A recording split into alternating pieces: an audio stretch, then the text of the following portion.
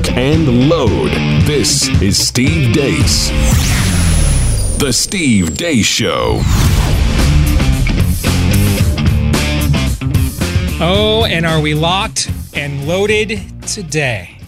I am Steve Deace, live and on demand on The Blaze. Todd and Aaron are here with me as well. 888-900-3393 is the number, 888-900-3393. You can like us on Facebook. Follow us on Twitter at Steve Deace Show. And the last name is spelled D-E-A-C-E for those of you listening on Blaze Radio or later today or at any time on demand on the podcast. And if you are, thank you. If you have time today to leave us a 5-star review on the podcasting platform of your choice, we would greatly appreciate it. Coming up a little bit later on today's show, Pop Culture Tuesday, Rotten Tomatoes, the progressive movie review site, has a list of the greatest moments of female empowerment in cinema history. And Todd is the father of 4 daughters. I am. You've been, you've got a little experience with some female empowerment, right? If there's any providential role in my life, it's to be the father of 4 daughters. Okay. So I'm going to run by you what the paragons of popular culture are defining as female empowerment in the most influential platform in America today, Hollywood. And you're going to tell me, you're going to give me the commonest thumb up, thumb down? Can I make a quick prediction? There won't be too many thumbs up. I think I'll be channeling a prophet named Steve Deace who once said, no. No. So we'll have some fun with that a little bit later on. Also, we're going to take an in-depth look next hour as well at where things stand early on in the Democratic presidential race, which is occurring right here in our home state, or at least it's getting underway, where things stand and what level of crazy have we reached? Where will it potentially max out? What is the environment? We'll get into that. Do a little recon on what's going on the other side of the septic tank coming up next hour as well with someone who's got a lot of experience covering those things. Has been a guest on our show in the past. But our opening hour today is going to be a lot of things. It's going to be today's truth bomb. It's going to be fake news or not. It is a lot of things all rolled into one in our opening hour today. And it all begins with Aaron's rundown of what happened while we were away.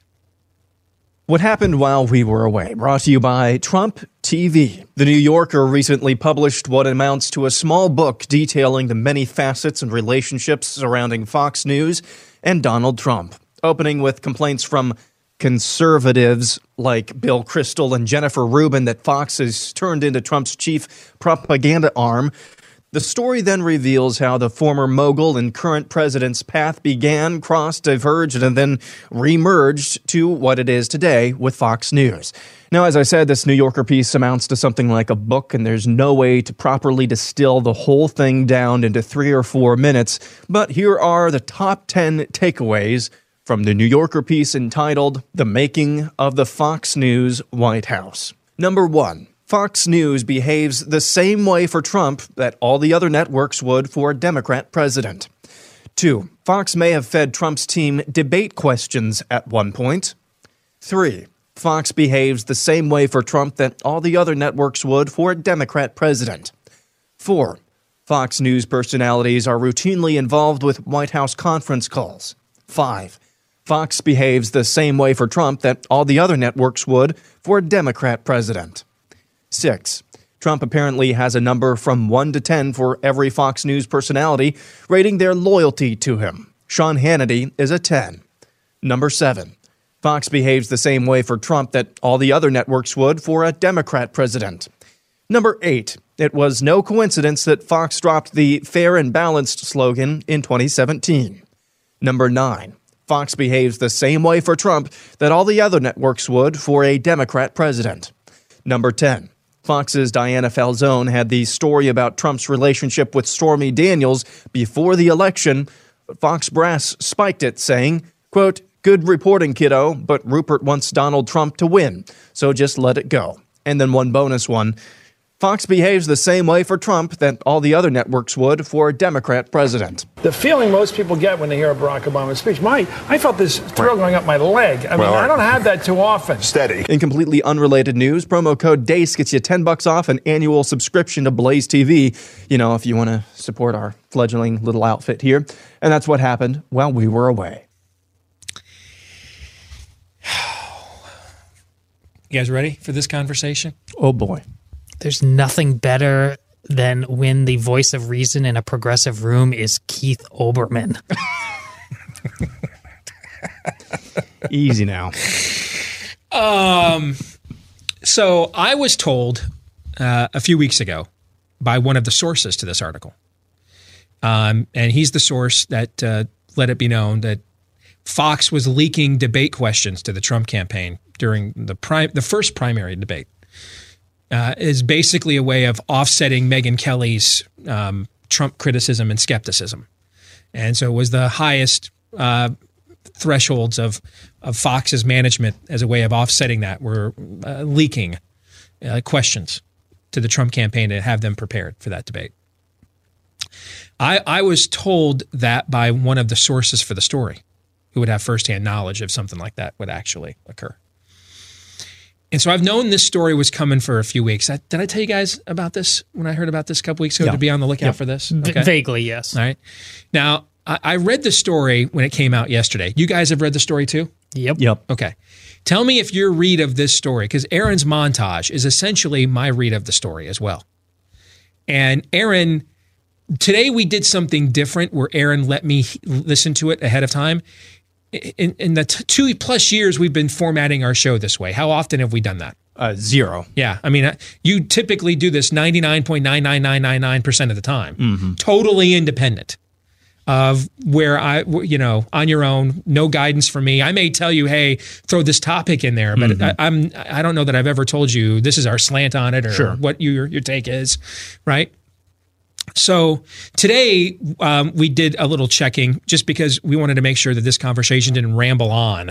Well, more than it already will. But, ramble on in places that, we're fine rambling on where we want to ramble. Okay.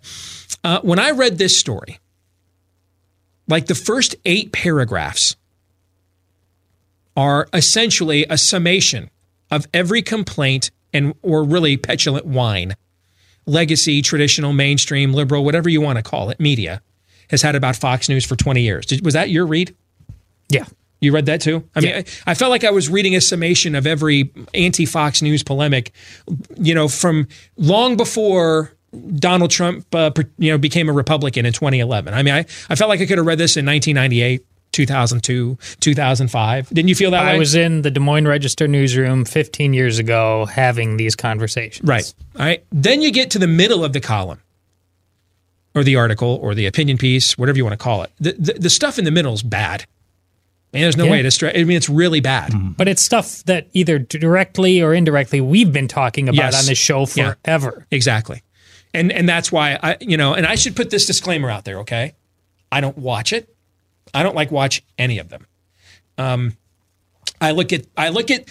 interested in what you're interested in. So when I see you in the audience talking about something or sharing something, I get interested in it so I know what you're interested in. I don't consume this on any level whatsoever. If I came in here and you guys were watching these channels, what would I tell you to do? Turn it off. Turn it off. I can't handle it. I can't handle the groupthink. I can't tolerate it. I can't inhabit the same space as it. Okay. I've been on Fox News twice in the last 7 years, and both on Sunday afternoons. We hired our publisher for the Truth Bombs, hired a woman named Jen Kern, who used to be, well, at least that's what she claims, a booking producer at Fox. And we hired her in advance of the book coming out in January. At her recommendation, we hired her at the beginning of December to give her like a full month to ramp up so that she would have time to introduce me to, more of their producers and things of that nature. She introduced me to nobody in more than 2 months. I would get these, and I could like show you the emails. I mean, I would get these like weird, veiled references to, she has to be careful mentioning my name. I didn't realize, I really was on anybody's radar, frankly. I'm in Iowa. I mean, you only have 106,000 likes on Facebook. Yes. And that's less than I had last week after adding 94, according to Facebook. Thank you. It's public school math. So, then she would send us these updates. Hey, you're close to getting on. And she even mentioned Tucker Carlson's show as one of the shows. This was prior to him talking about some of the cultural issues that we addressed. This was before Christmas. They finally booked me for another Sunday afternoon appearance. It was the Sunday after Christmas. And then they canceled on me. And then she told me that they canceled on me because of the shutdown and they were going in another direction. And then this Jen Kern woman told me that they actually lied to me, that they did the segment anyway without me. But she didn't ever use the term blacklist. But if I showed you the emails, I mean, she would define a blacklisting. Why am I telling you this? Because I don't believe people don't have biases. And we should just be honest about what they are. There's been one objective human being in all of human history, and he and it was only because he was simultaneously God incarnate was he capable of this. We can't overcome our biases to the extent that we can be totally free of them. We can overcome them by being transparent about them and then letting others take that into account. There's a proverb that says, one man's story seems true until you hear the other side. I want you to know what my biases are, okay, about this. I'm not a fan. I don't like consuming it. I haven't been a fan long before Trump. It's just, to me, it's whoever the GOP shill is at the time, that's really what it is. I'm not a fan of it. So factor all of everything into that. You should know those things. I'm not claiming some kind of moral high ground here. I'm an observer like you guys are. I don't know a lot of these people. Like, I read last night that the meteorologist on Fox and Friends is coming out with a book that says Roger Ailes sexually harassed her too. She still works for the network. I didn't know who she was because I don't watch. So I'm disclosing this up front so you can take whatever bias I bring, and I don't know what you guys are at, but I mean, that's what we bring to the table, and you should consider that when you filter your thoughts on ours from this time forward, okay? The middle part of the article is everything we've ever thought about Fox. I sat here after we won Iowa with the Cruz campaign, and I watched Fox News essentially ignore him and build Marco Rubio up for the next 2 weeks like it was the greatest third-place finish in the history of human competition. It was like the opening to Wild World of Sports. Marco Rubio's amazing third-place finish. I've watched Fox over and over again try to game primaries and decide who gets to win and who does not with the candidates that they viewed as acceptable. I've had members of Congress tell me we can't talk about certain issues that we all care about because, quote, that won't play on Fox tonight. And I can ask Daniel Horowitz when he comes on tomorrow. He's heard it even more than I have. In many respects, I have a love-hate relationship with them because they're the one major outlet other than the one I work for. Now we have the second largest platform in conservative media behind only Fox now here at the Blaze. Other than the one I work for, and then there's others. I'd put the Daily Wire in that group, for example, and a few others. There are only, so many major platforms in the industry where my viewpoint is even entertained. Our viewpoint is. And as much as, the shill aspect of Fox grates on me, they also provide opportunities for people like Tucker Carlson to have, as we've addressed in the recent weeks on our show, a rather meaningful conversation that would occur on no other cable network, on no other broadcast network.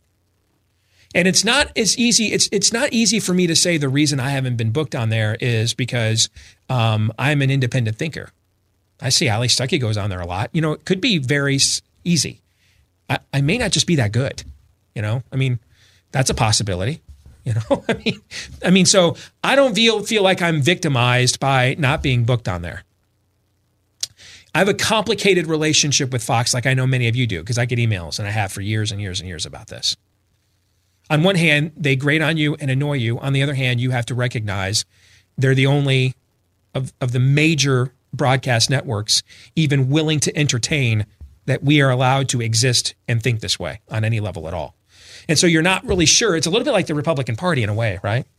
You know that they're not really with you, but they're not totally against you either. And so you're like, are we on the same side, or how much should I tolerate the things about you that annoy me? Is that a good explanation? What do you think? It's good. It's depressing, but it's good. Yeah, it works. Mutually beneficial relationship, mutually assured destruction, right. Something like that. Right. This article in the New Yorker should have been far more damaging to Fox's reputation, but it will have no impact at all. I mean, none. Bingo. And the reason it will have none is because of how it begins and how it ends. It begins with a progressive lament.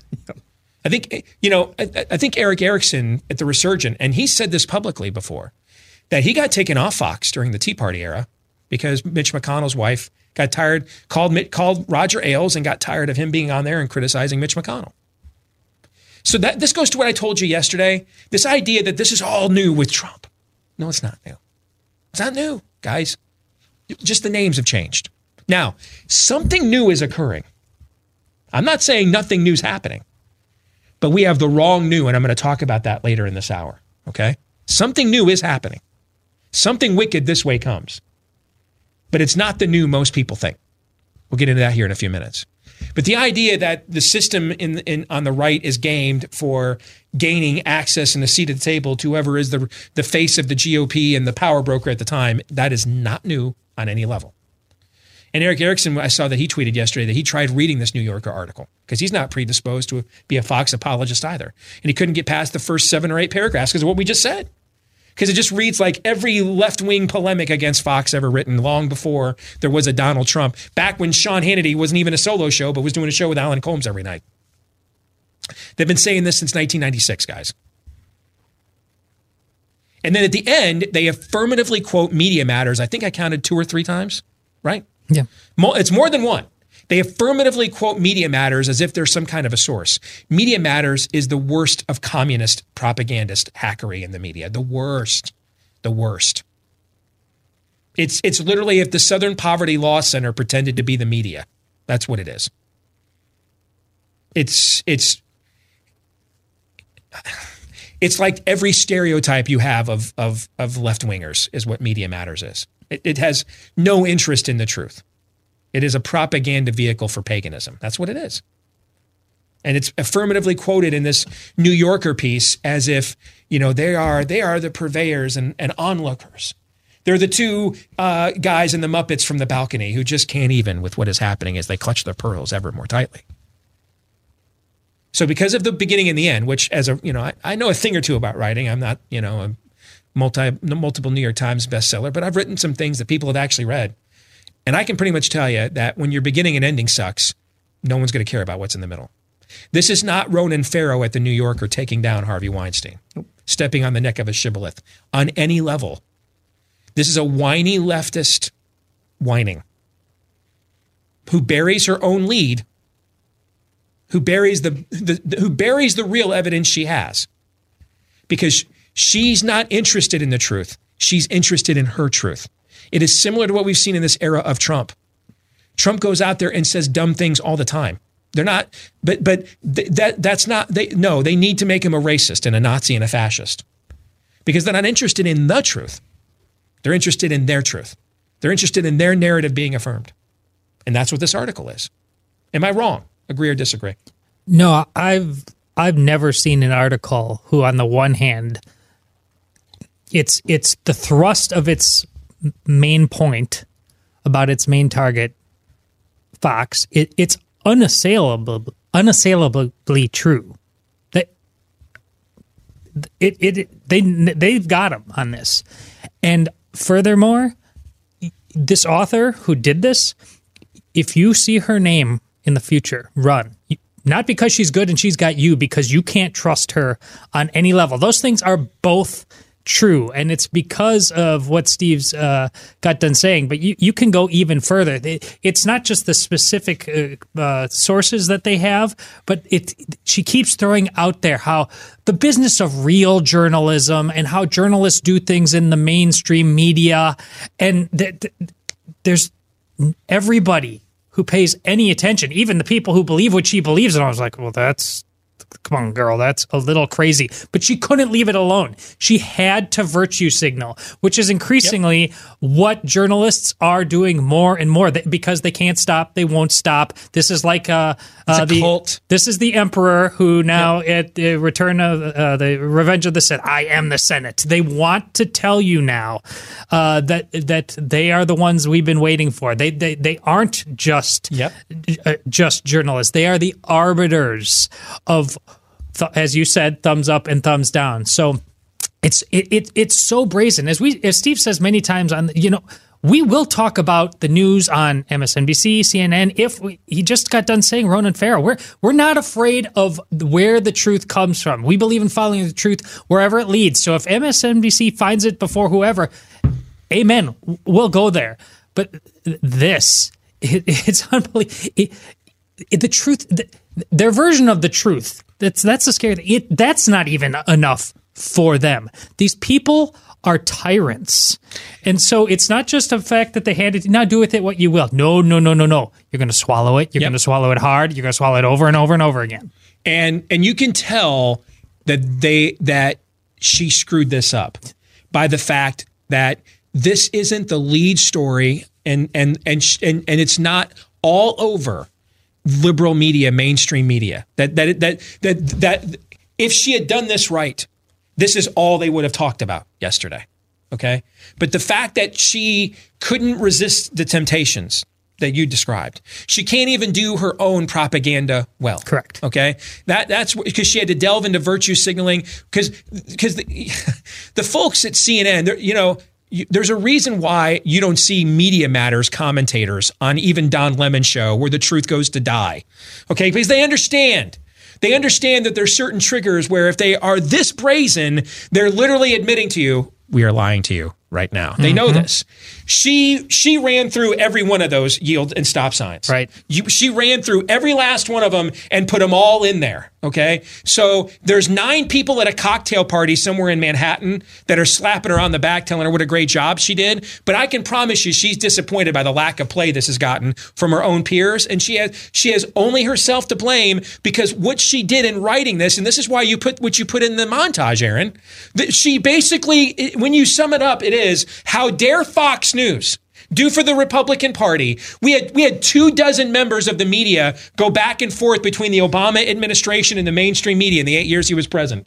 Over 24. There was like 26 of them. We counted them. All right, 26 of them. Jay Carney was literally the White House correspondent for Time Magazine when we were kids. He was the spokesperson for the Obama White House, guys.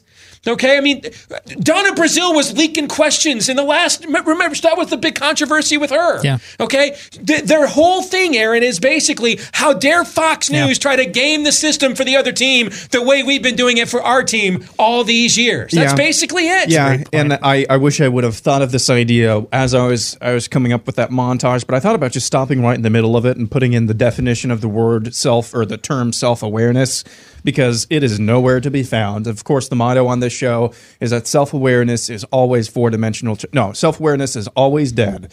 It is dead in America, and that is the epitome of this story. Look in the mirror, but no, there is no actual true introspection, because this is a cult, as you said. This is all a cult, and this is their. This is one of their publications. This is not media meant for us. This reporter, journalist, is not somebody who is interested really in communicating with you. Mm-hmm. Not interested in communicating with you. She is interested in her own virtue, making herself feel good, because that is the bottom line of progressivism. That's a certitude. That is a certitude, absolutely. But in fairness to her, I think we do need to give her a pat on the back. She does actually mention one thing in that piece. She does say that biased media has always been around, back in the 1960s. I rest my case. And you're saying she's basically pissed that they stole her line. Yes. Basically, Yeah. How dare you run our same game plan back at us? and this isn't a story where all it's basically missing is Matt Lauer's rape dungeons at some point. You know, I mean, that was a seedy brothel that was going on at Fox News for a while. Hey, are you thinking of buying or selling a home this year? Real Estate Agents I Trust is a company Glenn Beck and his friends started a few years ago because they were tired of real estate agents that talked a good game, but then didn't deliver the results in the end when they were needed the most. If you have never bought or sold a home before and you're thinking about it, we're going to be straight up with you. It's one of the most stressful things you're ever going to do. And that's when you have a good agent. Don't even attempt doing it without an agent that you haven't vetted. And that's the difference between Real Estate Agents I Trust and other referral services. I mean, those are really set up to help real estate agents find clients. In this case, this is set up to help you, the client, find the right agent. It's the empowering of you, the customer. All right. And hey, there are no guarantees east of Eden, but a good place to start in growing your margin for error is when folks volunteer to be held accountable, to be vetted, to be scrutinized. And that's what the agents have done here at Real Estate Agents I Trust. So if you want to buy or sell fast and for the right price, do it with the team at Real Estate Agents I Trust. Visit the website, realestateagentsitrust.com. That's realestateagentsitrust.com. Now, the whole lack of self-awareness, right? I mean, everything she accuses Fox of, the gaming the system for candidates, the leaking of questions, the sexual predatory allegations. These things are replete throughout mainstream liberal media newsrooms and have been for how long? Do you think Jane Myers, the author of this article, is not aware of that? I'm certain she's aware. Yeah. So then why would there be a total lack of self-awareness here? Like, and by the way, it's not, it doesn't, I wish I could say it's unique to the side we're often opposed to. But I saw a whole bunch of people over the weekend in conservative media tweeting out how disgusting it was that Joe Biden had to take back calling a Republican a decent person or something along those lines. Did you see that over the weekend? Mm-hmm. Do we really believe that if the shoe was on the other foot, do we really believe if after saying I'm going to vote against the president's national emergency declaration, and if Rand Paul followed that up with the next day on Twitter, I really don't agree with Joe Biden on much, but I got to know him. We were in the Senate together, and I thought he was overall a pretty decent guy. What do you think, Joe? What do you think Rand Paul's mentions would be? Think they might be somewhat similar? Do you? Do I even have to ask? He'd be obliterated, guys. He'd be obliterated. This idea that it's only on the other side, that you're not allowed to make these kinds of intrapersonal observations. Do you remember when the picture emerged of Ben Sasse in jogging shorts? Yeah. Hanging out outside the Senate with Chuck Schumer in a suit? Oh, that's why I never Trump her. Yeah, he's got, and I think Ben Sasse has a higher Liberty score than Ted Cruz does in the U.S. Senate right now. Okay? So this idea that this only works one way in some of these instances is increasingly not true. Increasingly not true. Like, I have no idea why Matt Gaetz thought the best way to defend Donald Trump last week was to criticize Michael Cohen in public for being an adulterer. Do you think Matt Gaetz is not aware that Donald Trump is an adulterer? Similar to what I just asked you about Jane Meyer. Think he's not aware of this? Of course he is. So why would you vacate the square of all self-awareness altogether? Because that's how shiny the idol is. All is the cause, Steve. Yeah. All is the cause. I saw you at the toilet store. Well, doesn't that mean that you were at the toilet store? Yes. Yes. See, there is something new happening. All right? And I'm going to describe it to you when we come back. And when I do, I want you to remember this saying. When you throw a rock into a pack of dogs, the one that yelps is the one you hit.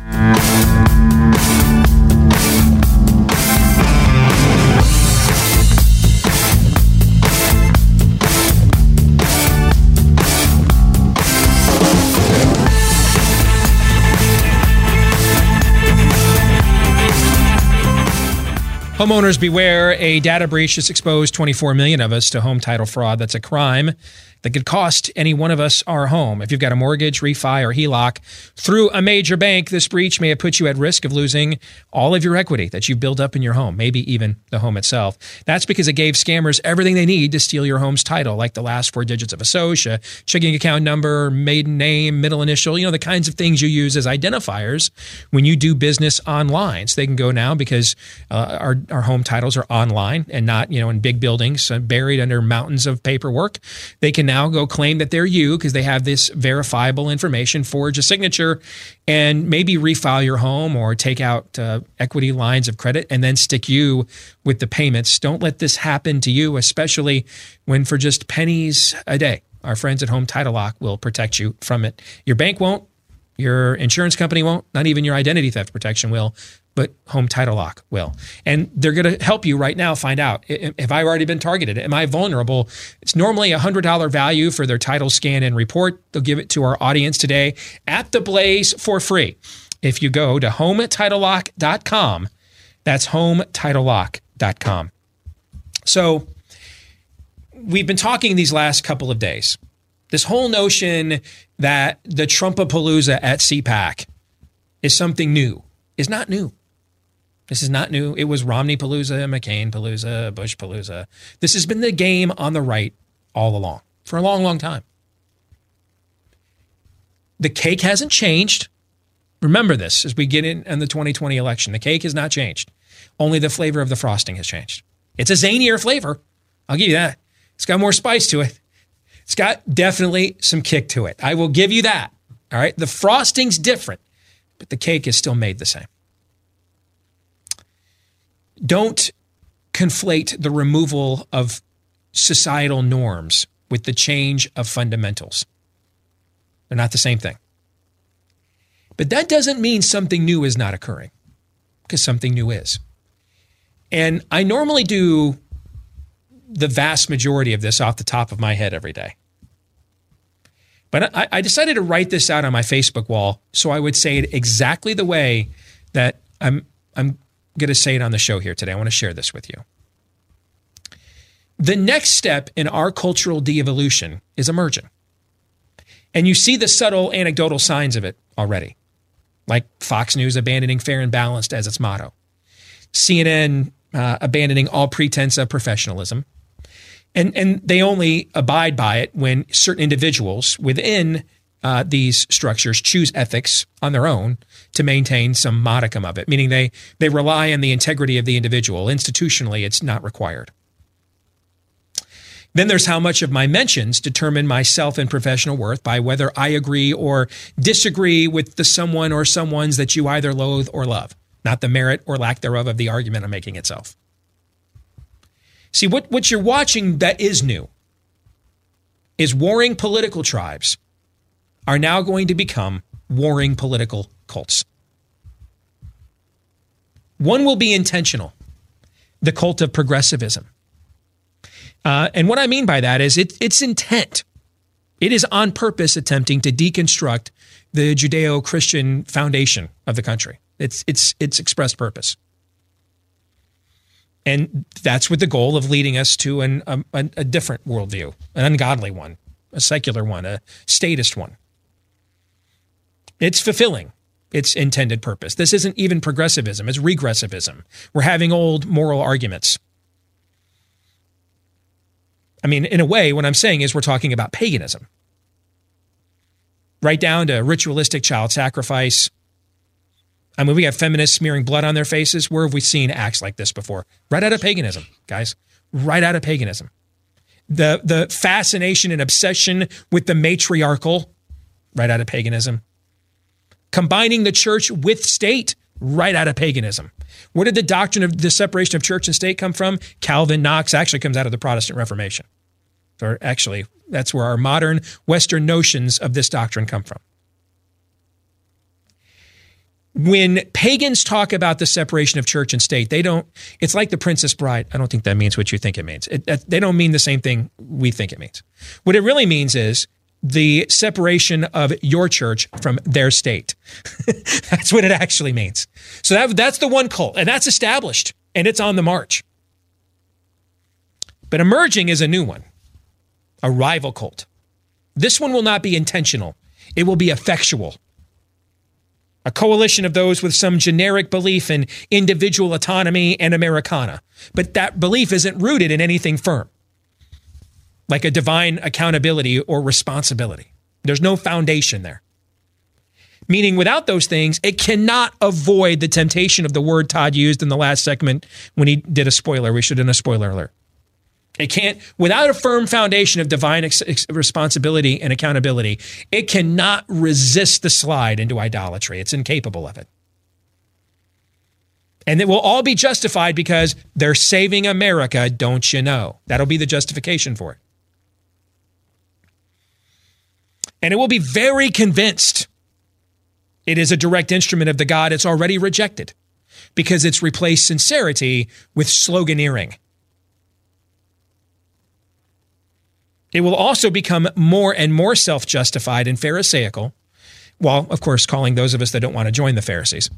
It will become more and more pharisaical the more hedonistic and overtly pagan the progressive cult becomes, because it justifies itself by its opposition to the other, not because of the merits of what it's actually pursuing in and of itself.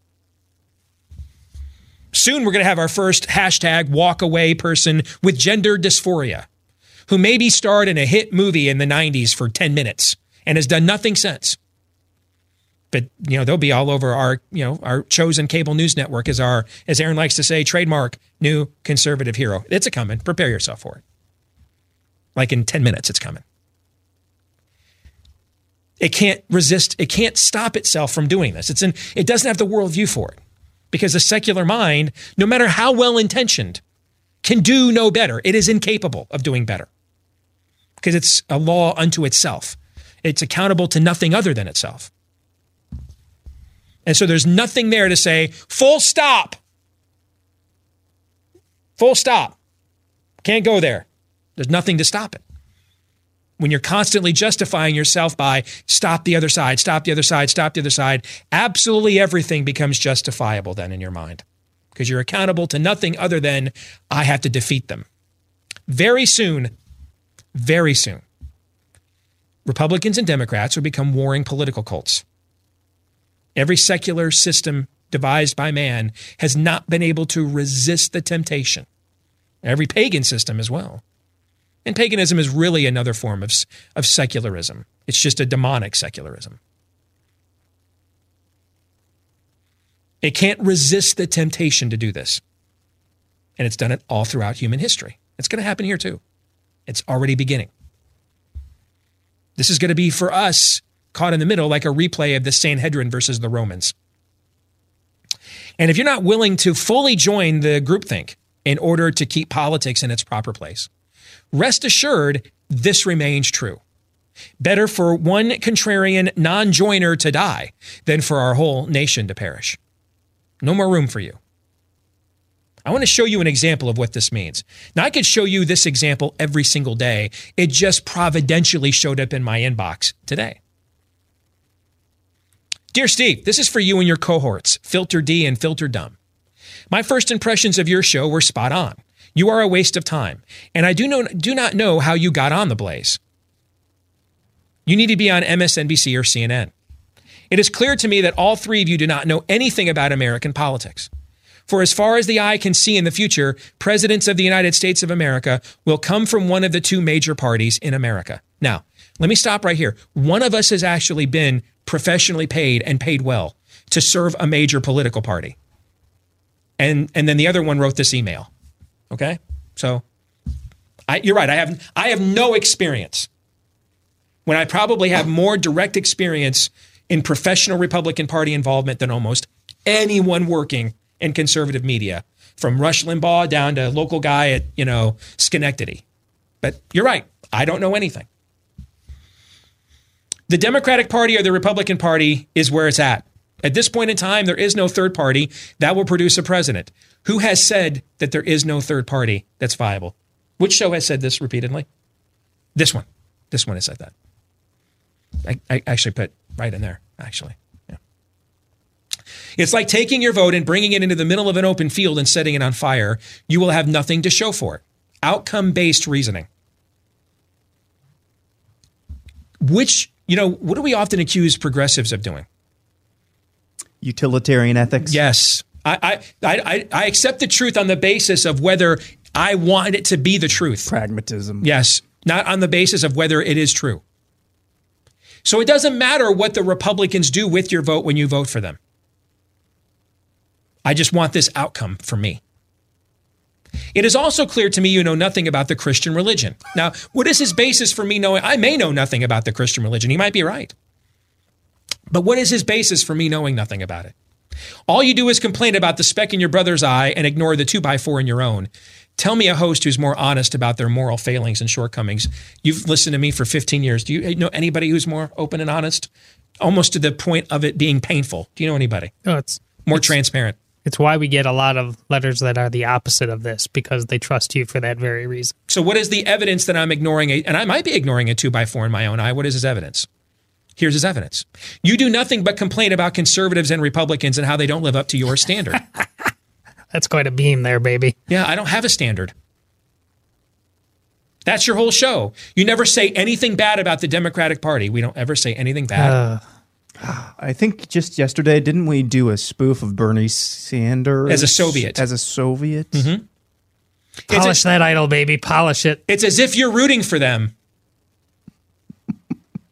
I literally went and voted straight ticket Republican in the last election. And I hadn't done it in 15 years. I couldn't stand my effeminate rhino Congressman David Young. I voted for him anyway. Why? Because I recognized he was like my last line of defense against communism. Let's invite this guy on the show. I've literally done whole shows. It's only March 5th. I've already done 2 whole shows on if I were in Trump's political office, what I would need him and urge him to do to win, because whether you like him or not, the gates of Mordor, the Black Gate has been opened. Have we not done this show? Written columns, done the show, sure. You suck at football too, Steve. Answer me this question. Where do you think we would be right today if Hillary Clinton had been president for the last 2 years? No thanks to you 3. You'd rather cut off your nose to spite your face. Your hate for Trump shows clearly you would rather have seen Hillary as president. Has there been anything Trump's done that we agree with we have not credited that you're aware of? Apparently not. This emailer said so we just hate Trump. I guess that settles it. You're going to love this one, Aaron. This is your favorite shibboleth. Okay. Now, I know that the Republican Party is made up of sinners, but when you're voting for president, you're voting for more than the president. You're voting for that party's platform. It's the most conservative party platform in the history. You know, it will either be a Democratic Party or a Republican Party platform. I could go on. I mean, this whole email is like this. He's still talking. He's still going. How long was it? Look. This is, you can see it. Here's the email. But it's just all a restating of the same thing. Okay? And he wants to come on the show live. Joseph Nosaro. Oh, he does. Is his name. Here's what I'm going to do for you, Joseph. I'll meet you halfway. Because I don't want to put you in a position where I don't know if you've done any live broadcasting or not. And people think it's easy, but it's not. And I've done this with people when they've just frozen on me. I don't want that to happen to you. But I know you represent a viewpoint. No doubt about it. You know? I mean, I've seen the absolute most banal, shallow videos defending Trump on points that no one even cares about get 500,000 hits on Facebook. I pointed out last week that Trump was wrong in absolving Kim Jong-un of Otto Warmbier's death. And obviously Trump agreed with me that he was wrong, because he then clarified those comments a few hours after the family criticized him for it. What did that get, like 5,000 views or something? And like 200 comments, and they were like all negative. This is what the kids called ratioed. Yeah. So I know that I know more people, Joseph, agree with you than me. I know this. I know that. I am, I know that. So here's what I'm going to do for you, Joseph. You send me 5 questions and you word them any way you want. In fact, send them to Aaron.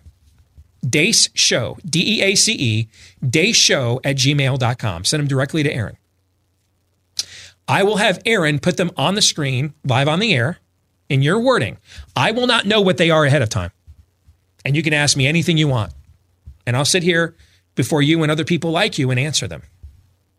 See, because here's what the real issue is, Joseph. The real issue is in many respects, You're like the Rainbow Jihad lobby. Yep. You don't want to just be permitted to do things. You want to be affirmed. It's not enough for you that I agree with Trump when he does what is right.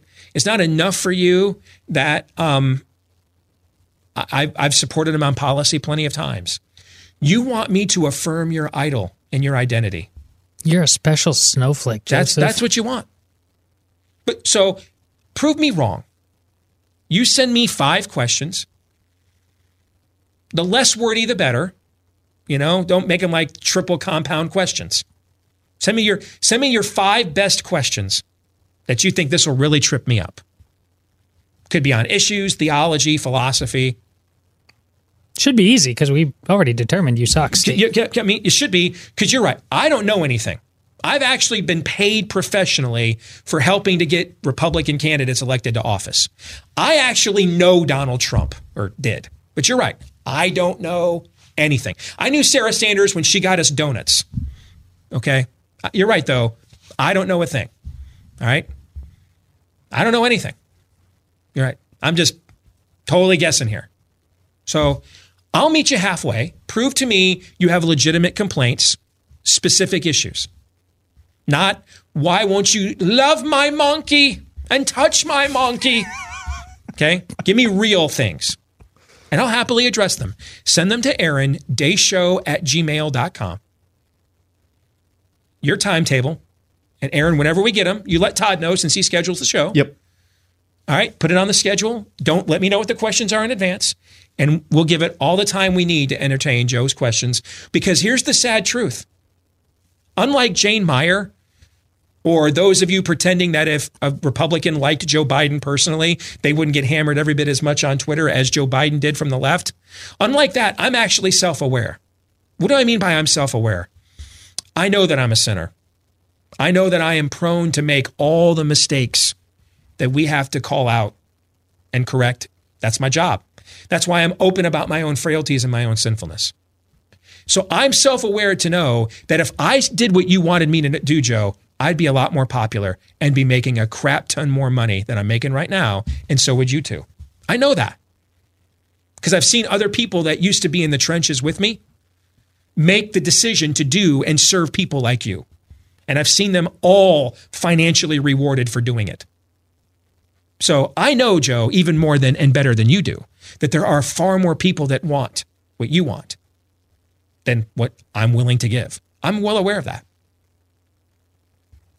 Maybe I'm in the wrong, though. Maybe I don't want to straw man you. Maybe you have legitimate gripes. Maybe you're not just in a political cult. Maybe you're not an idolater. Prove me wrong.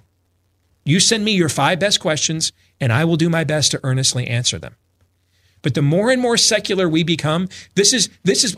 I know I've only shared a couple. I've gotten tons of these kinds of emails where my Christian faith is determined by whether I like the same politician you do as much as you do.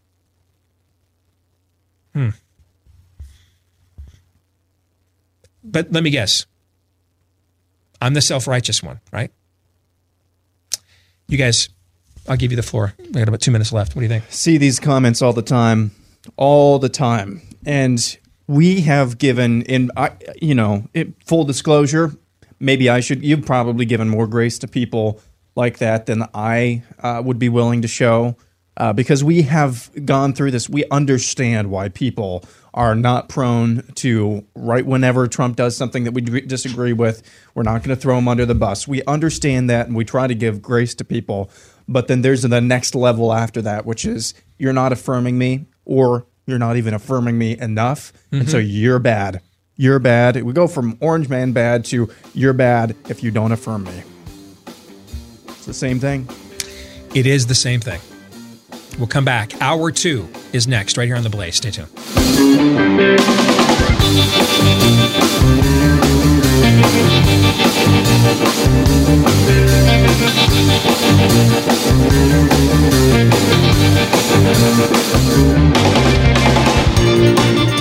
And we are back live and on demand on The Blaze.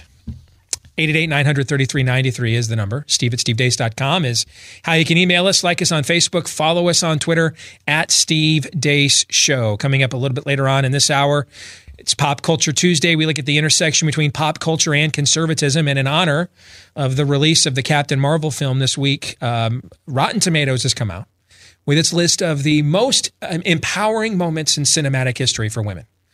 And since, Todd, you are raising 4 daughters, you know a little bit about female empowerment, right? Correct. So I'm going to run by your filter. Is this female empowering or not? What say you? I'm going to let you make the call a little bit later on. Now, you've not seen this list. I told you don't look at it, right? Correct. Because I wanted to get your instant reaction to it, okay? So we'll get into that a little bit later on. Hey, when was the last time you had your ears professionally cleaned? Have you ever? Particularly this time of year, itchy ears, there's a spiritual context for that, but there's also a physical issue there as well. Ear pain or that plugged up feeling, maybe you're asking people to constantly repeat themselves. Maybe you're like our good friend Kurt Schilling when we do the sports show with him, who is in a panic at least once a week because he thinks his feedback's audio system has gone out, and it's really just that he's got to clean the wax out of the earpiece, right? Hey, if that's you, these problems sound familiar to you. Now you can get a real solution in the comfort and convenience of your own home. No trips to the doctor's office. You don't even need a prescription. It's called WaxRx. It uses a physician-developed technology that safely and effectively removes earwax buildup and then soothes the ear with a pH-conditioned formula. If you want to give it a try, go use the website. UseWaxRx.com. That's the site. UseWaxRx.com. Use offer code RADIO for free shipping at checkout. UseWaxRx.com. All right, so there is allegedly, although I know it just doesn't seem like it's really ramped up yet, but maybe that's my perception. But the presidential race is well underway here in our home state of Iowa, the first in the nation Iowa caucuses. Now, with President Trump on the ballot, it doesn't look like there's going to be a contested caucus over there, but the Democrats may indeed have their own battle royale. Not sure they'll get to 17 announced candidates, as Republicans did during the summer of 2015, but it certainly will be a lot. And if you have followed, presidential politics and Iowa caucuses for years, then the face that's here with us, David Yepsen. You've seen him on all the networks in the past. He's even been with us in the past as well. And it's good to have you back, brother. How are you?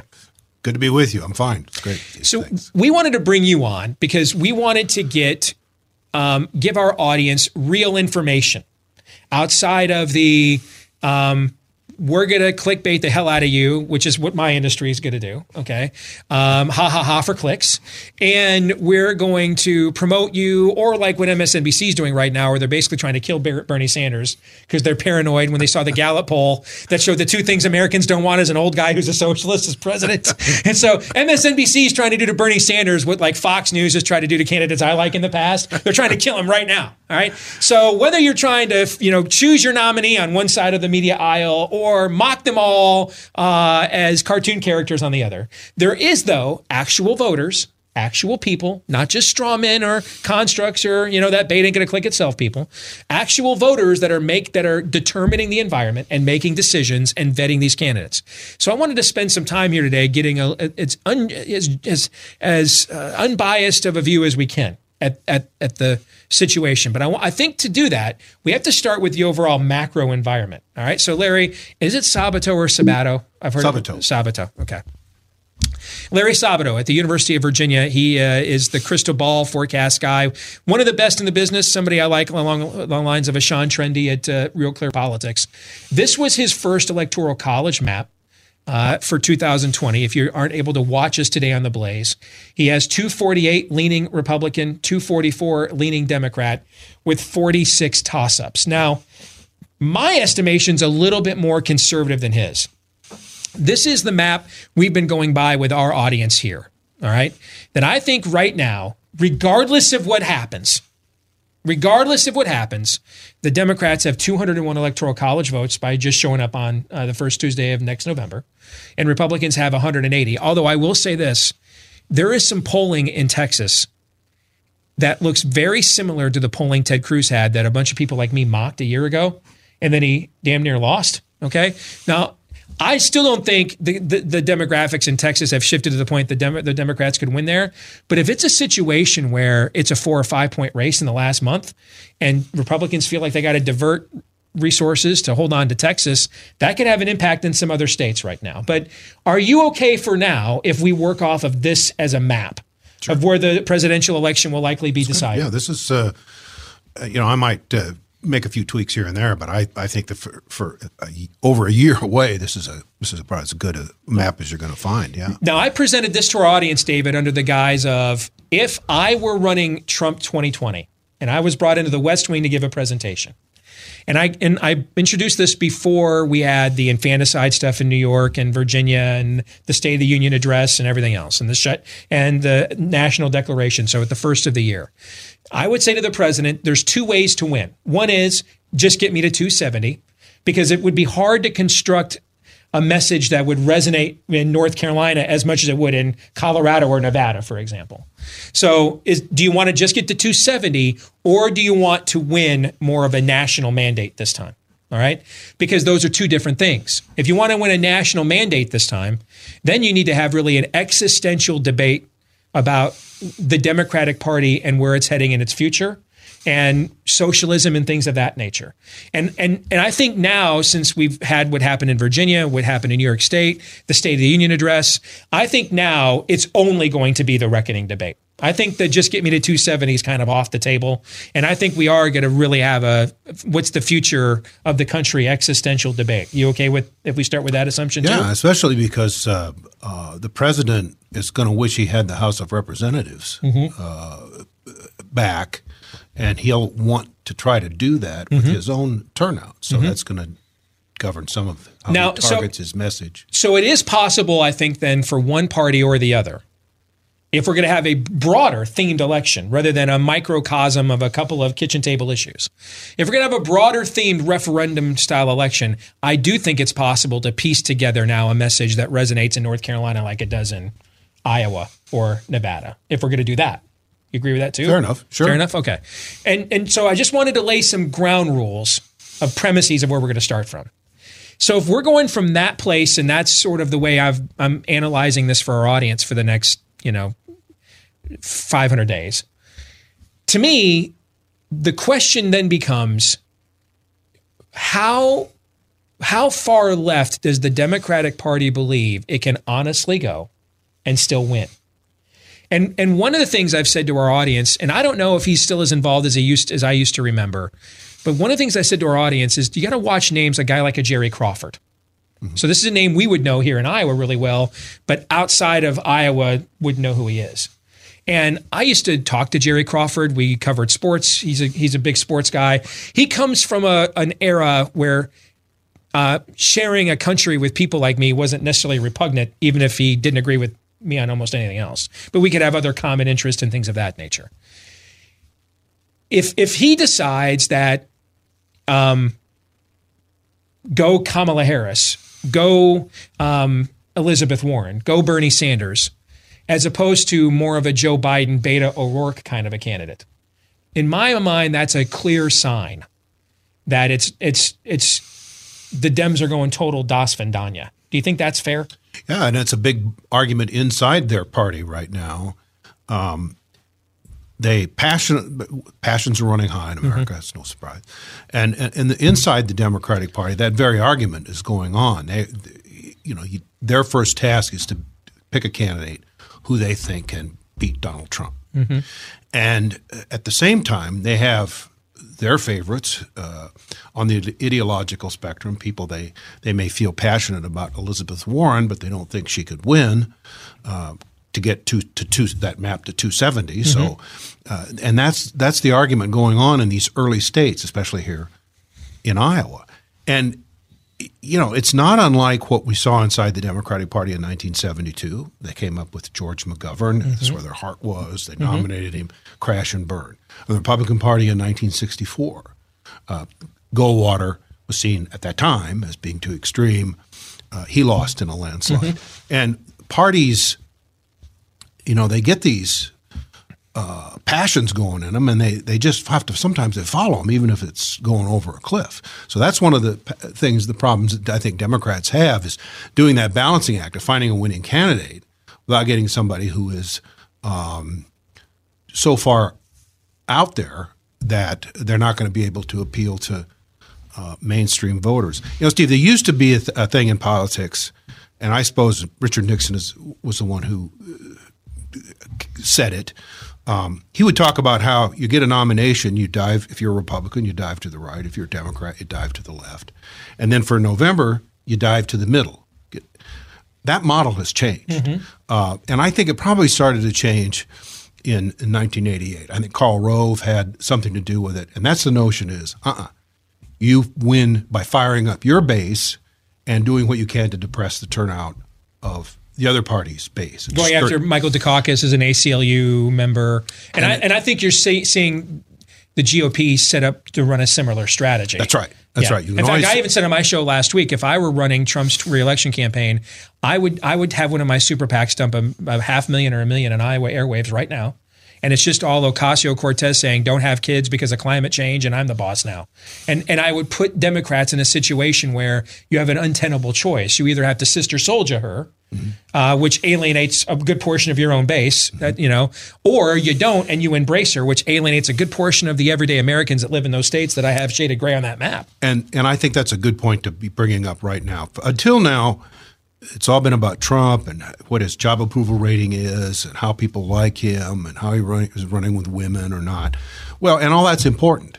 But at the end of the day, it's one candidate versus another. It's not Donald Trump against his job approval rating.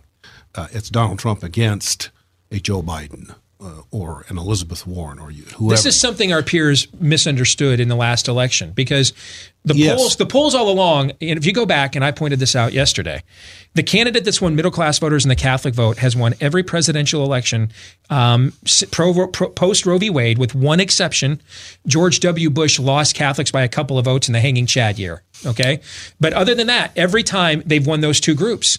And if you look at the last election, Trump was polling terribly with Catholics the entire time. But we get down to the very end of the election and a whole bunch of Catholics decided, I can't stand this guy. I think he's a clown, carny con man. She's out there basically saying abort every kid you can get your hands on. And in the end, he ended up winning him by like 9 points, way beyond what anybody projected. And it goes to a little bit of what you're talking about. In the end, they compared the two people to each other. And I think it's important you brought up the polling. I think we have to take these polls today with a big grain of salt. I've dealt with public opinion polls for 40 years in my career as a journalist, and people don't answer their phones. And it's a real problem, the response rate. And pollsters are looking for ways around that. And there's all kinds of models and online stuff that they can do. But the problem is people don't tell the truth about how they feel about Donald Trump. It's not cool to be talking about Donald Trump. You discover this interviewing people. And so always take that with a big grain of salt. I think public opinion polls will understate Trump's strength. If a stranger calls up on the phone, how do you feel about Trump? I come out of a small Iowa town, and I talked to my friends back there, and I could sense that people like Donald Trump. But, they wouldn't necessarily show up in the polls. So you've got to start that with a predicate. Be careful of these polls. He's not just running against it's not running against his job approval rating, although that's come up. Lots of unforeseen factors. Does he get a deal in China? What happens with this farm crisis? Big deal here in the Middle West. And incidentally, in many of those battleground states you've identified, Wisconsin, Michigan, Ohio, central Pennsylvania, all rural. And all in big farm, dairy industry, really hurting right now. So the president will at some point start to take the rap for that, unless he can turn it around. Now that we've got over a year to go before that occurs.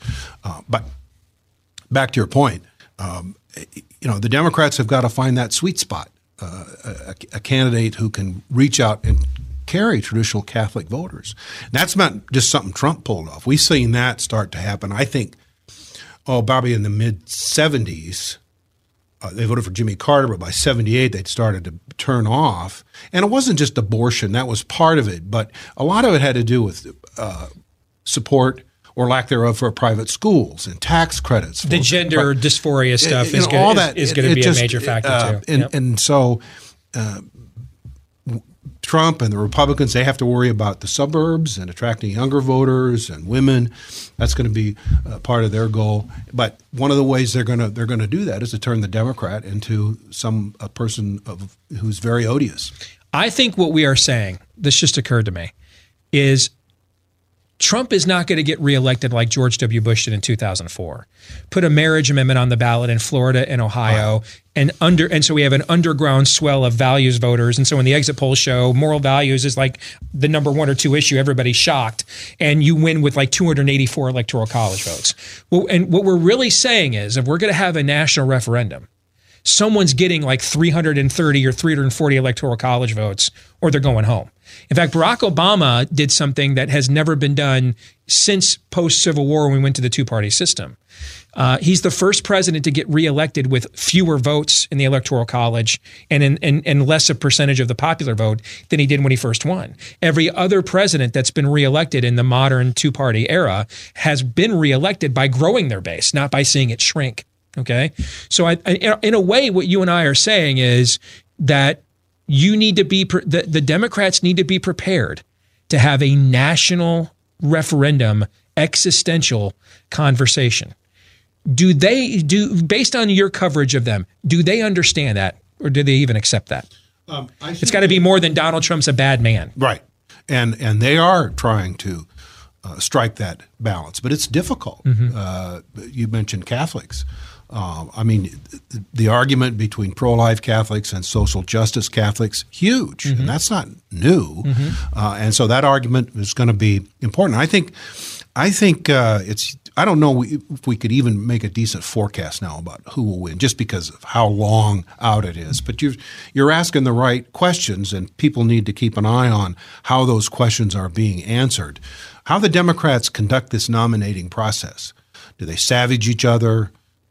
Do they make their eventual nominee so extreme it's not worth the nomination isn't worth having, or maybe decide you're going to lose some votes to gain some votes, and so somebody's going to take on Bernie Sanders for being a socialist.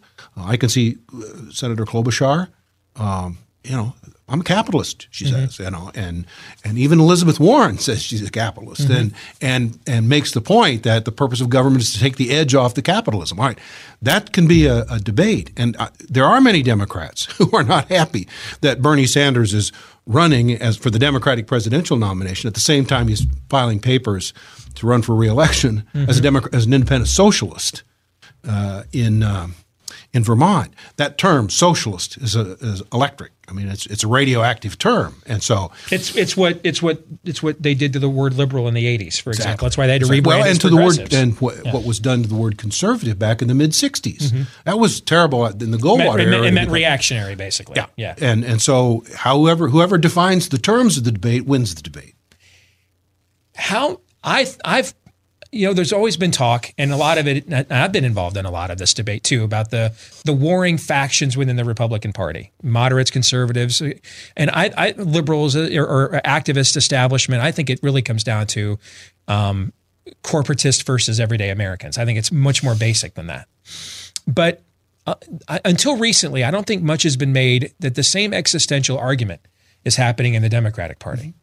But I think it's an argument more, and maybe this is my bias as a conservative. So you tell me if you think I'm wrong. I think it's more about how honest can we be about really where we want the country to ultimately end up. It's more about the pace of the vehicle rather than the vehicle in and of itself. Am I wrong about that? No, but if I hear you right, you're saying you've got if you win the whoever wins the nomination, don't party members eventually come home? I mean, they may not. What I mean is they really want us to be Western Europe. That's what they really want institutionally as a party.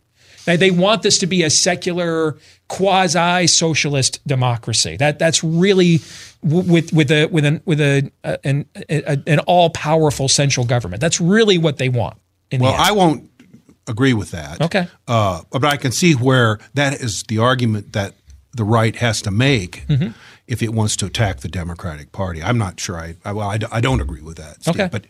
But I can see where you're going. That's certainly the argument that Republicans and the right has to make at the left in this argument, this debate over our future. And the Republicans will have get the same hits from the left. The question is there this campaign conducted in such a way that the losing candidates can come home? Will Republicans go home to Donald Trump? Will Democrats go home to whoever their nominee is. I think they will. And so I think the battle becomes the battle for the hearts and minds of independent voters and toss-up voters. They're target groups that they've got to have. Republicans simply have to do better in the suburbs. They have to do better with younger voters. It's really suburban women is the issue. Yeah, and it's not just abortion. It's a whole bunch of things. But I actually think it's mostly Trump's personality. But if you look at 2010, 12, 14, and 16, in those elections, Republicans won suburban women by an average of 5 points in every one of those elections. Some were a little bit higher, some were lower, but that was the average, okay? In 2018, they lost them by 8. I mean, there's a 13-point swing there, okay? And it isn't because the Democratic Party moved to the middle. So that's to me, that the one changing factor here is the personality of the president driving off those voters. And just parenthetically, that's also a big part of the reason Republicans lost the U.S. House. Because many of those same women voters kept on voting for other races. Yeah. And in local races, like here, legislative races in Iowa, Democrats made gains. And so to me, that's the Trump argument is he's got to make the case. What do you despise more? My 5 a.m.,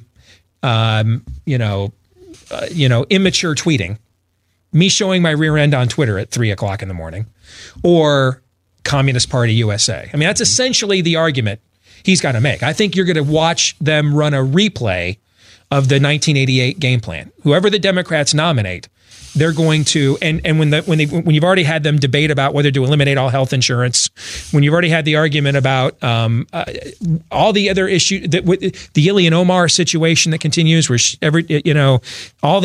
they're literally, Democrats in the House are doing anti-Semitic proclamations right now without mentioning her by name, but it's really in response to their own congresswoman who they can't get to stop, posting anti-Semitic tropes on Twitter. I think you're going to watch the Trump team do a replay of '88. They're going to it's the Michael Dukakis in a tank. It's ACLU. They're going to try to mitigate the efficiencies in his persona with these people. Regardless, you may not like me, but these people are way out of the cultural mainstream. I agree, and I think Democrats have to, in running their primary nomination contest and their campaigns, cannot make the mistakes that a Michael Dukakis made. Mm-hmm. They got to be smart enough not to get in a tank and put a goofy hat on. Okay. Could a Bill Clinton sister soldier, like he did in 1992, exactly? Could you do that in today's Democratic Party? Because I don't think you could. I think the time will come when a Democratic candidate will find a proper time to do a sister soldier moment. Okay, I do. I think that'll be one of the. Because I think that might be the difference between winning or losing the next election. Exactly, like but Democrats understand what you're talking about. They can't be seen as so far to the left that they want to be a European country. So they're going to have to somebody. It may be a Joe Biden trying to slow down an Elizabeth Warren or somebody on the left. But there will be that moment, and I assume people. Does that remember, go back to the question you asked a minute ago? Though, if that happens, those people that buy in that buy into the intersectionality notions, do they feel like are they going to be like, hey, I'm not voting for you then, I'll just wait my turn? There will be some people, but at the end of the day, I think those people will come home. You're seeing the Democrats already pushing back against the independent candidacy of Howard Schultz. Mm-hmm. They've learned the lesson that Donald Trump got to be president because there were third parties sapping at Democratic base voters. I actually think he hurts Trump more. I think he largely has voters in places Democrats can't lose, no matter how many people run. That's interesting. I mean, I did the math. If he got 11%, like 10% of I gave him the percentage of the vote Ross Perot got in New York in 1992, and Trump still wins New York, still loses the state by like 1 million votes. Now, and I think it's the Bill Kristol, Charlie Sykes Republican that wants to vote for Howard Schultz. I think those are votes that go away from Trump on a national scale. I think many of those, not Kristol and Sykes, but I think many Republicans who might not be happy, I think many Democrats who might not be happy, eventually they come home. Mm-hmm. They don't, people are frugal. They don't throw away their vote. Mm-hmm. People understand that, if you want to vote for a third party candidate, you're probably helping the candidate you least want to. So people, the passion's cool. The party hugs and kisses and makes up after the national convention, and then starts going after the opposition. But people tend to come home. I think I think there may be some erosion, but I would be surprised if Democrats don't go home and Republicans don't go home, provided they conduct the nomination process in a decent fashion. Before we let you go, let me end with this question then. Our mostly conservative audience here, give them some objective clues of watching the next few months of campaigning in Iowa that shows Democrats understand the reality. Not just understand it, but are willing to abide by it, are willing to act upon it, or we're off at a Grateful Dead concert. What are the signs of that? I think there's one important one to watch, and that is, are Democrats succeeding in getting support in rural America? Mm-hmm. Rural America is a bastion of watch turnout of rural America Democratic Party stops. But messages. Mm-hmm. What are the messages Democratic candidates are offering that will appeal to rural voters? Farm crisis is bad. We had 33 counties in Iowa that voted for Obama twice and then voted for Trump. Largest number. Yeah. And so you'll see these Democratic candidates going to those counties and trying out their messages. So the question for your conservative audience is, are Democratic candidates finding messages that work with rural Americans? And that's men and women, but it tends to be older. Which would also show that they may culturally like Trump more, but economically they're stressed to the point that they got to put food on the table. Exactly. Tariffs have never been a real great thing for rural Americans. It tends to hurt them. And maybe that it will start to be the thing that bites Trump.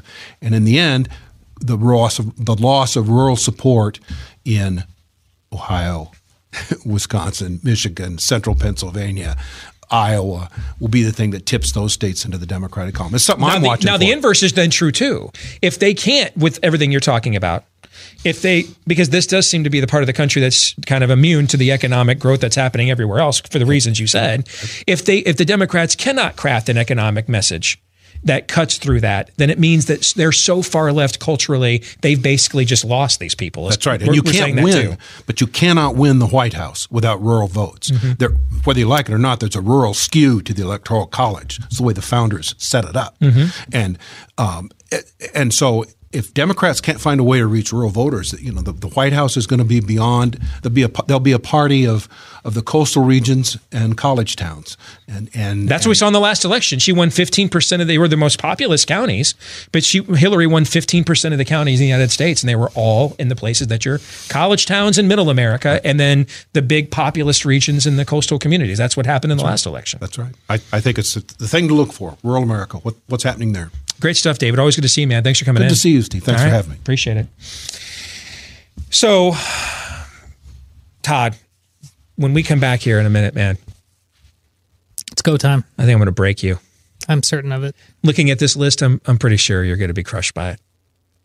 So when we come back, we're going to have a little Pop Culture Tuesday. This is where we look at the intersection between culture and conservatism, and particularly pop culture. And in honor of the Captain Marvel movie, are your girls looking forward to seeing that this weekend, by the way?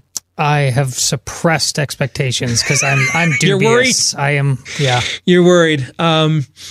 We, in honor of the Captain Marvel movie coming out this weekend, Rotten Tomatoes, the movie reviewer aggregate site, kind of the Drudge Report for movie reviews, they have come out with a list of the 50 greatest moments of female empowerment in cinema history. Would you be more or less confident if I told you they titled their list F yeah, the best moment?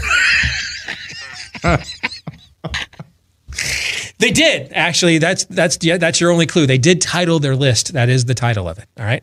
So we're going to look at the most recent entries on the list. We're not going to go back to Mae West in 1934. Okay, we're going to look at the most recent entries, and we're going to see if this is the kind of female empowerment you're looking to empower your 4 daughters with. You ready for that? Are these the joys we're looking for? Okay. All right, we'll do that when we come back right here on The Blaze. Stay tuned.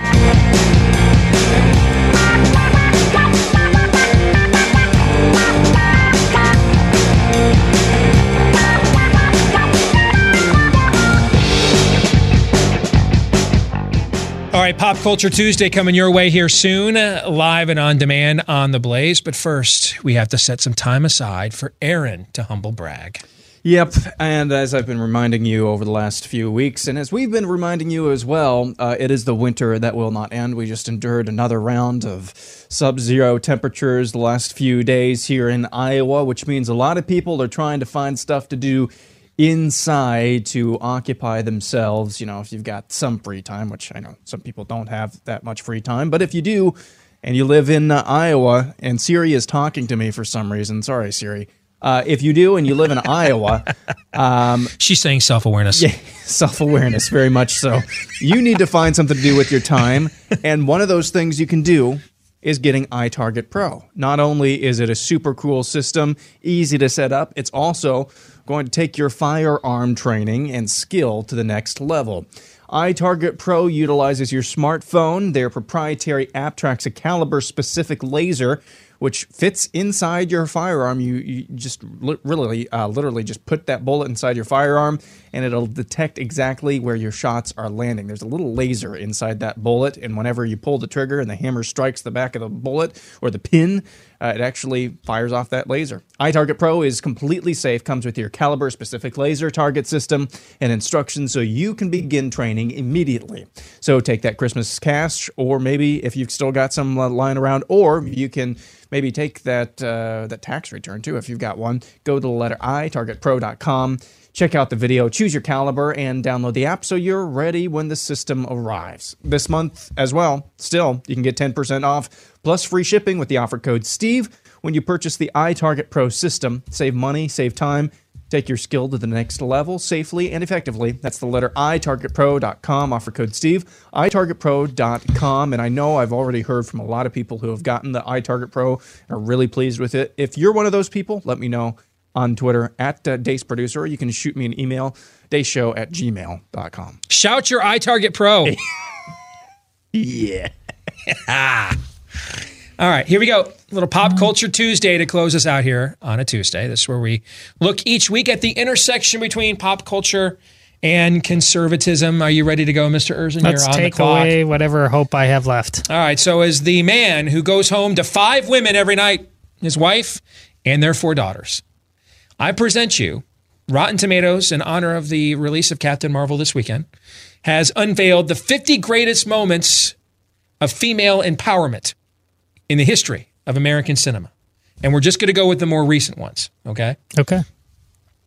Because, I mean, we were to look back on the stuff Mae West and, Carol Lombard were doing in 1935, it would look like, Sweet Home Alabama compared to what's going on nowadays, right? Yes. So let's look at our current contemporary era, okay? I'm just taking these in the order that they're in here, okay? Having No Mercy, I'm going to read them as they're written. I'm not adding any color editorial comment. I just want you to react. Okay? When you say there's an order, is this like number one? Chronology. It's chronological, okay? Having No Mercy and Alita Battle Angel. In this futuristic dystopia, there's no room for love or mercy when you're a hunter, warrior, or bounty hunter. So why should cyborg Alita show mercy to Jackie Earle Haley's nefarious Grushika when she finally gets the upper hand after he sliced up her body, as she tells him in director Robert Rodriguez's 2019 action thriller, F Your Mercy? Have you seen this yet? No. No. No. No? Okay. Readying to make some noise in a quiet place. Lock and Load. By the end of director John Krasinski's 2018 horror film, Emily Blunt's Evelyn Abbott has lost her husband, given birth in a tub as monsters stalked her, and just watched her deaf daughter's hearing aid make another monster explode, while also sending out the signal for more of them to come. No wonder she's ready to take charge and survive. Well, this is absolutely a movie of female empowerment, but it actually only gets it like half right. She's even more than they say. I mean, she's meaning their description only gets it half right. You're saying, yeah. Okay. She's a woman in full in that show. She's awesome, and you've said as much before. So that is an absolutely. All right, so we're 1 for 2. Yeah, according to yeah, you're the self-appointed judge. Correct. Or actually, I'm the one that appointed you the judge. All right, so 1 for 2. Next, mastering the rules of the game in Crazy Rich Asians. Did you ever see this movie? No. This was, I always have my take one for the team every year. And it almost always happens like right around Amy's birthday in late August. Just get it out of the way before football season starts. Just keep it real. Aaron, another tip of the trade. Write that one down, brother. I've already got the entertainment center. In fact, we got 2 TVs now. With and get the take one for the team out of the way late August before football season begins. This year's or last year's take one for the team was Crazy Rich Asians. It had its moments. It was cute, actually. Okay. Anyway, it was what? It was cute. Yeah. Okay, I think I'm being set up here. Was it also pretty? Yeah, that's right. I like blue Christmas lights. That's where that was from. I love blue Christmas lights. Yes. Anyway, the clacking of the Mahong titles, the two random ladies who don't appear to speak English, the unflinching courage of Constance Wu's economics professor, Rachel Chu, in the face of her most fearsome adversary, Michelle Yeoh's Eleanor Young, the stoic mother of her love, Nick. This battle of wits at the end of director John M. Chu's Smash 28 rom-com, Crazy Rich Asians, displays so much deep-seated aggression. But if you think this is about which side Henry will choose, you're only seeing half the picture. No, what's seeing half the picture is that if she was to write this script and call it this, she would be called a racist. My daughters would be. How is this empowering to them? No. Okay. Not throwing away so we're 1 for 3. Yes. Not throwing away your shot in The Favorite. Now, I've not seen this movie either. But I will tell you the history this movie presents, that these are essentially lesbian lovers vying for the attention of Queen Anne. That history is not true. And you know who actually even admits it? Rotten Tomatoes actually even admits it. Okay, so just something to keep in mind. Here's their description. Want to prove your loyalty? Then don't allude to the things better left unsaid. Emma Stone's Abigail learned this lesson well when she attempted to bond with her cousin Sarah over some casual bird shooting in the lawn belonging to their mistress, Olivia Colman's Queen Anne. Given Sarah's not-so-veiled threats, perhaps Sarah should have waited to have this conversation at a place where firearms weren't involved. It sounds like something you would like. What do we call it again, where we usurp somebody else's thing? What's the... Cultural... approbation, yes. Appropriation, not no, it's approbation. You can't. Yeah. You can't approbate a film for Is your... it approbation or appropriation? It's millennial? appropriation. Okay, not approbation. It's appropriation. Okay. Right. Well, anyways, either way, it's bad. It's not helping them at all to learn that you can just take a culture that's not yours for your propaganda. So no. So 1 for 4. Yeah. All right. Banding together in Avengers Affinity War. Because one female superhero is great, but 3 is even better. There's this moment of camaraderie in Anthony and Joe Russo's 2018 comic book film. Denai Guerra Okoye, I think that's how it's pronounced, had just gotten used to fighting with Scarlett Johansson's Black Widow when Elizabeth Olsen's Scarlet Witch descended from the skies to help them finish the fight. Okoye does ask an important question, though. Why was she up there this whole time? Well, bye. Great. You're okay with this one? This is empowering for any number of things, including women. All right, 2 for 5. Having no time for Western beauty standards in Black Panther.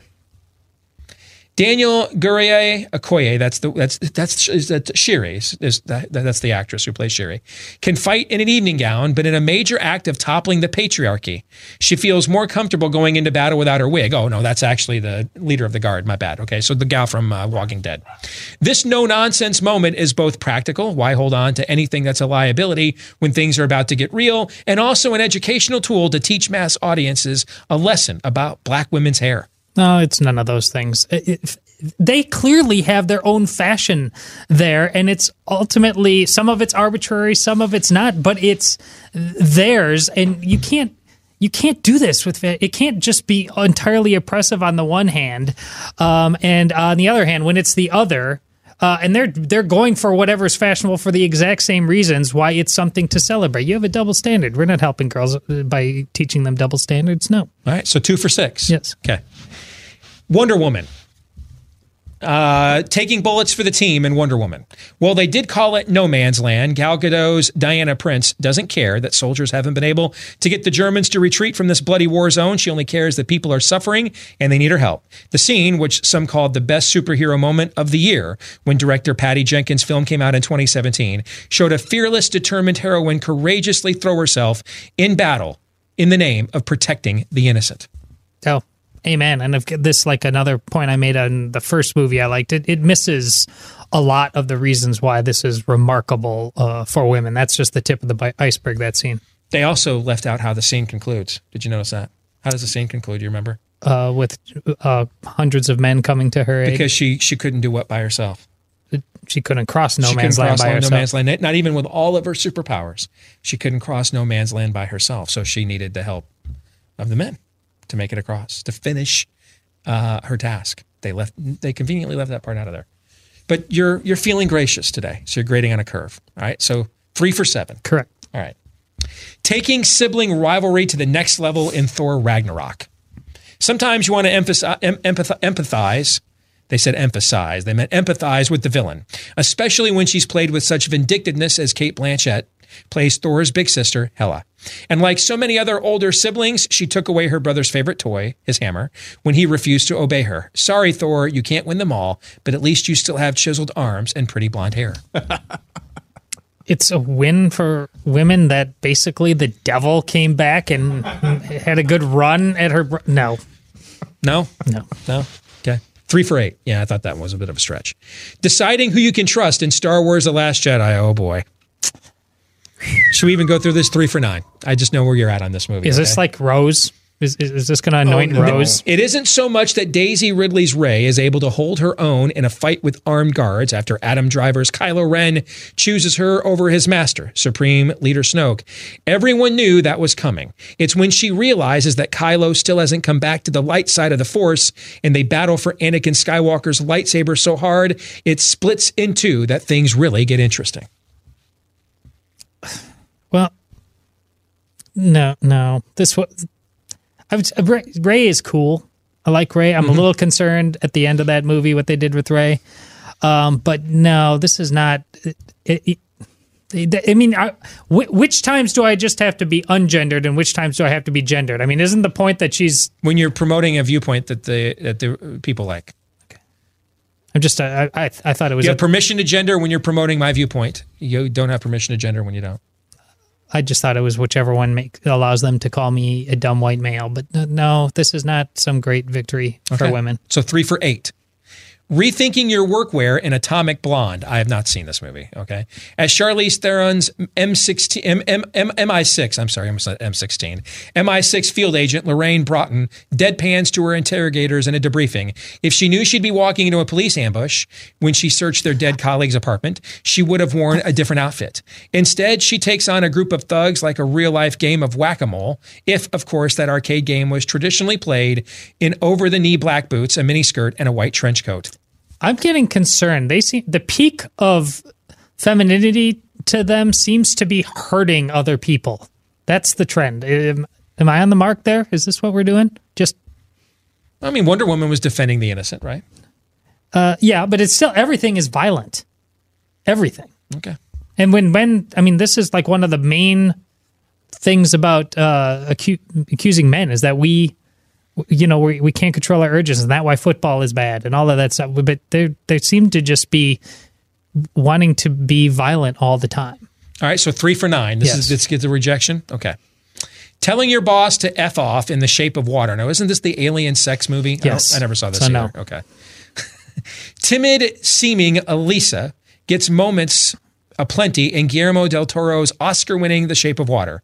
A gorgeous dance sequence, a wonderfully matter-of-fact masturbation scene, a dreamy underwater awakening, but the one that had audiences cheering, and still does, is the scene in which she tells Michael Shannon's cartoonishly awful Colonel Strickland F you in sign language. It's beautiful, Steve. Beautiful. But no. You encourage your daughters to do that? Or? No. And now I'm uncomfortable, so go. No. Go on. Okay, 3 out of 10. Being unafraid to talk about delicate matters in Hidden Figures. This is a great movie, by the way. Katherine Johnson was one of the smartest mathematicians at NASA. She knew she had to choose her words carefully when her boss, Kevin Costner's Al Harrison, asked her why she kept disappearing during her shift in front of coworkers who didn't really trust her that much already. The answer to her problem was a simple enough one. She just needed someone else to solve it. In the still segregated building, she needed a laboratory she was allowed to use to be near her office, and she got it. This is a fantastic movie. My children have all seen it. They love it. Nailed it. And I wish you spent more time talking about movies like this on this list. So 4 for 11. Okay, we'll do a couple more. Taking a car chase up a notch in Mad Max Fury Road. It's one thing to kill your deranged megalomaniac captor. It's quite another to do it during a dusty, gritty car chase in a post-apocalyptic action film like director George Miller's 2015 Oscar winner. Here, Charlize Theron, Imperator Furiosa, is their name, finally destroys Hugh Keys-Byrne's Immortan Joe. after his years of abuse and horrendous crimes in our community, particularly the 5 women he's kept for, quote, breeding. Was that in English? Yeah, I think basically she plays Farrah Fawcett in Burning Bed is basically what they're saying. Yeah, no. No? Okay. 4 for 12. Let me try to come up with a couple of movies that you've actually seen before we run out of time. Defending Yourself in Brave. Have you seen this one? We're talking the Disney cartoon? Yes. I love it. Who says a princess has to have a suitor tearing her constricting dress? Merida, or is it Merida? Shows her Merida, thank you. Shows she's a better shot than all of the eligible bachelors fighting for her hand in an archery contest. Much like her bouncy red curls that flow in all their glory, this medieval Scottish princess from directors Mark Andrews and Brenda Chapman's 2012 animated Disney film cannot be contained. Oh, it's a great movie, but it's not that at the beginning she casts all duty aside, and at the end, everybody realized that they had kind of defined duty in an appropriate way, but that duty was not something that's lost. It needs to be upheld all the more in its true context. It's a fantastic movie. So is it a yes or a no? It's a yes. Okay. You're okay with this example? All right. Yeah. So what are we now? 5 for 12? 5 for 13, I think. 5 for 13. All right, let's do one more. And this one is for you, Aaron. I'll skip to this one. Okay. Protecting those who can't protect themselves in Harry Potter and the Prisoner of Azkaban. All right. While condoning violence should not be encouraged, it's easy, which they did throughout this entire list. Yep. It's easy to understand why Hermione Granger felt the need to punch the foul, loathsome, evil little cockroach Draco Malfoy in the nose. The sniveling little rich brat had it coming. He'd just gotten an innocent hippogriff sentenced to death because he'd lied to his powerful father about why the animal attacked him. You know, female empowerment. Depends on what the definition of the word is. But yeah, I would say that's a pretty good definition, because she's standing up for herself and who she knows she is. Because I mean, Draco Malfoy has been calling her mudblood for years now. So what do you think? She's everything to female empowerment in the movie that the actress who plays her, Emma Watson, isn't in real life. Yeah. Which is like what you always say about the Marvel movies and what we're hoping with Brie Larson. Right. Reports say 80% of New Year's resolutions fail by this time of year, and weight loss is among the worst because it's the most often cited New Year's resolution. If you're struggling to continue to lose weight, may not even be your fault. Recent studies show, especially as we get older, our bodies resist efforts to lose weight by slowing down our metabolism, and now there's a new product to do something about that. It's called Riduzone. It's been formulated to help you manage weight by boosting metabolism and curbing appetite the natural way. It's not a stimulant. It contains OEA, a single ingredient formulated to send an I'm full, stop eating signal to your brain. It's a metabolite, OEA, of olive oil, naturally produced in the body. That means you produce it, I produce it, even your pets produce it. However, you'd have to drink like half a bottle of olive oil to produce the OEA in a single capsule of Riduzone. If you want to lose weight and you want to do it a healthy way, I recommend Riduzone, running 30% off a 3-month supply right now if you use promo code Steve at Riduzone, Riduzone, Riduzone.com. Riduzone.com, boosting your metabolism for a slimmer you. We got 5 out of 14. That's actually more than I thought we might get. It's not as broken as I anticipated. It's broken. Yes. Just not as broken. Okay. Everybody, we'll see you again tomorrow. Until then, John 3:17.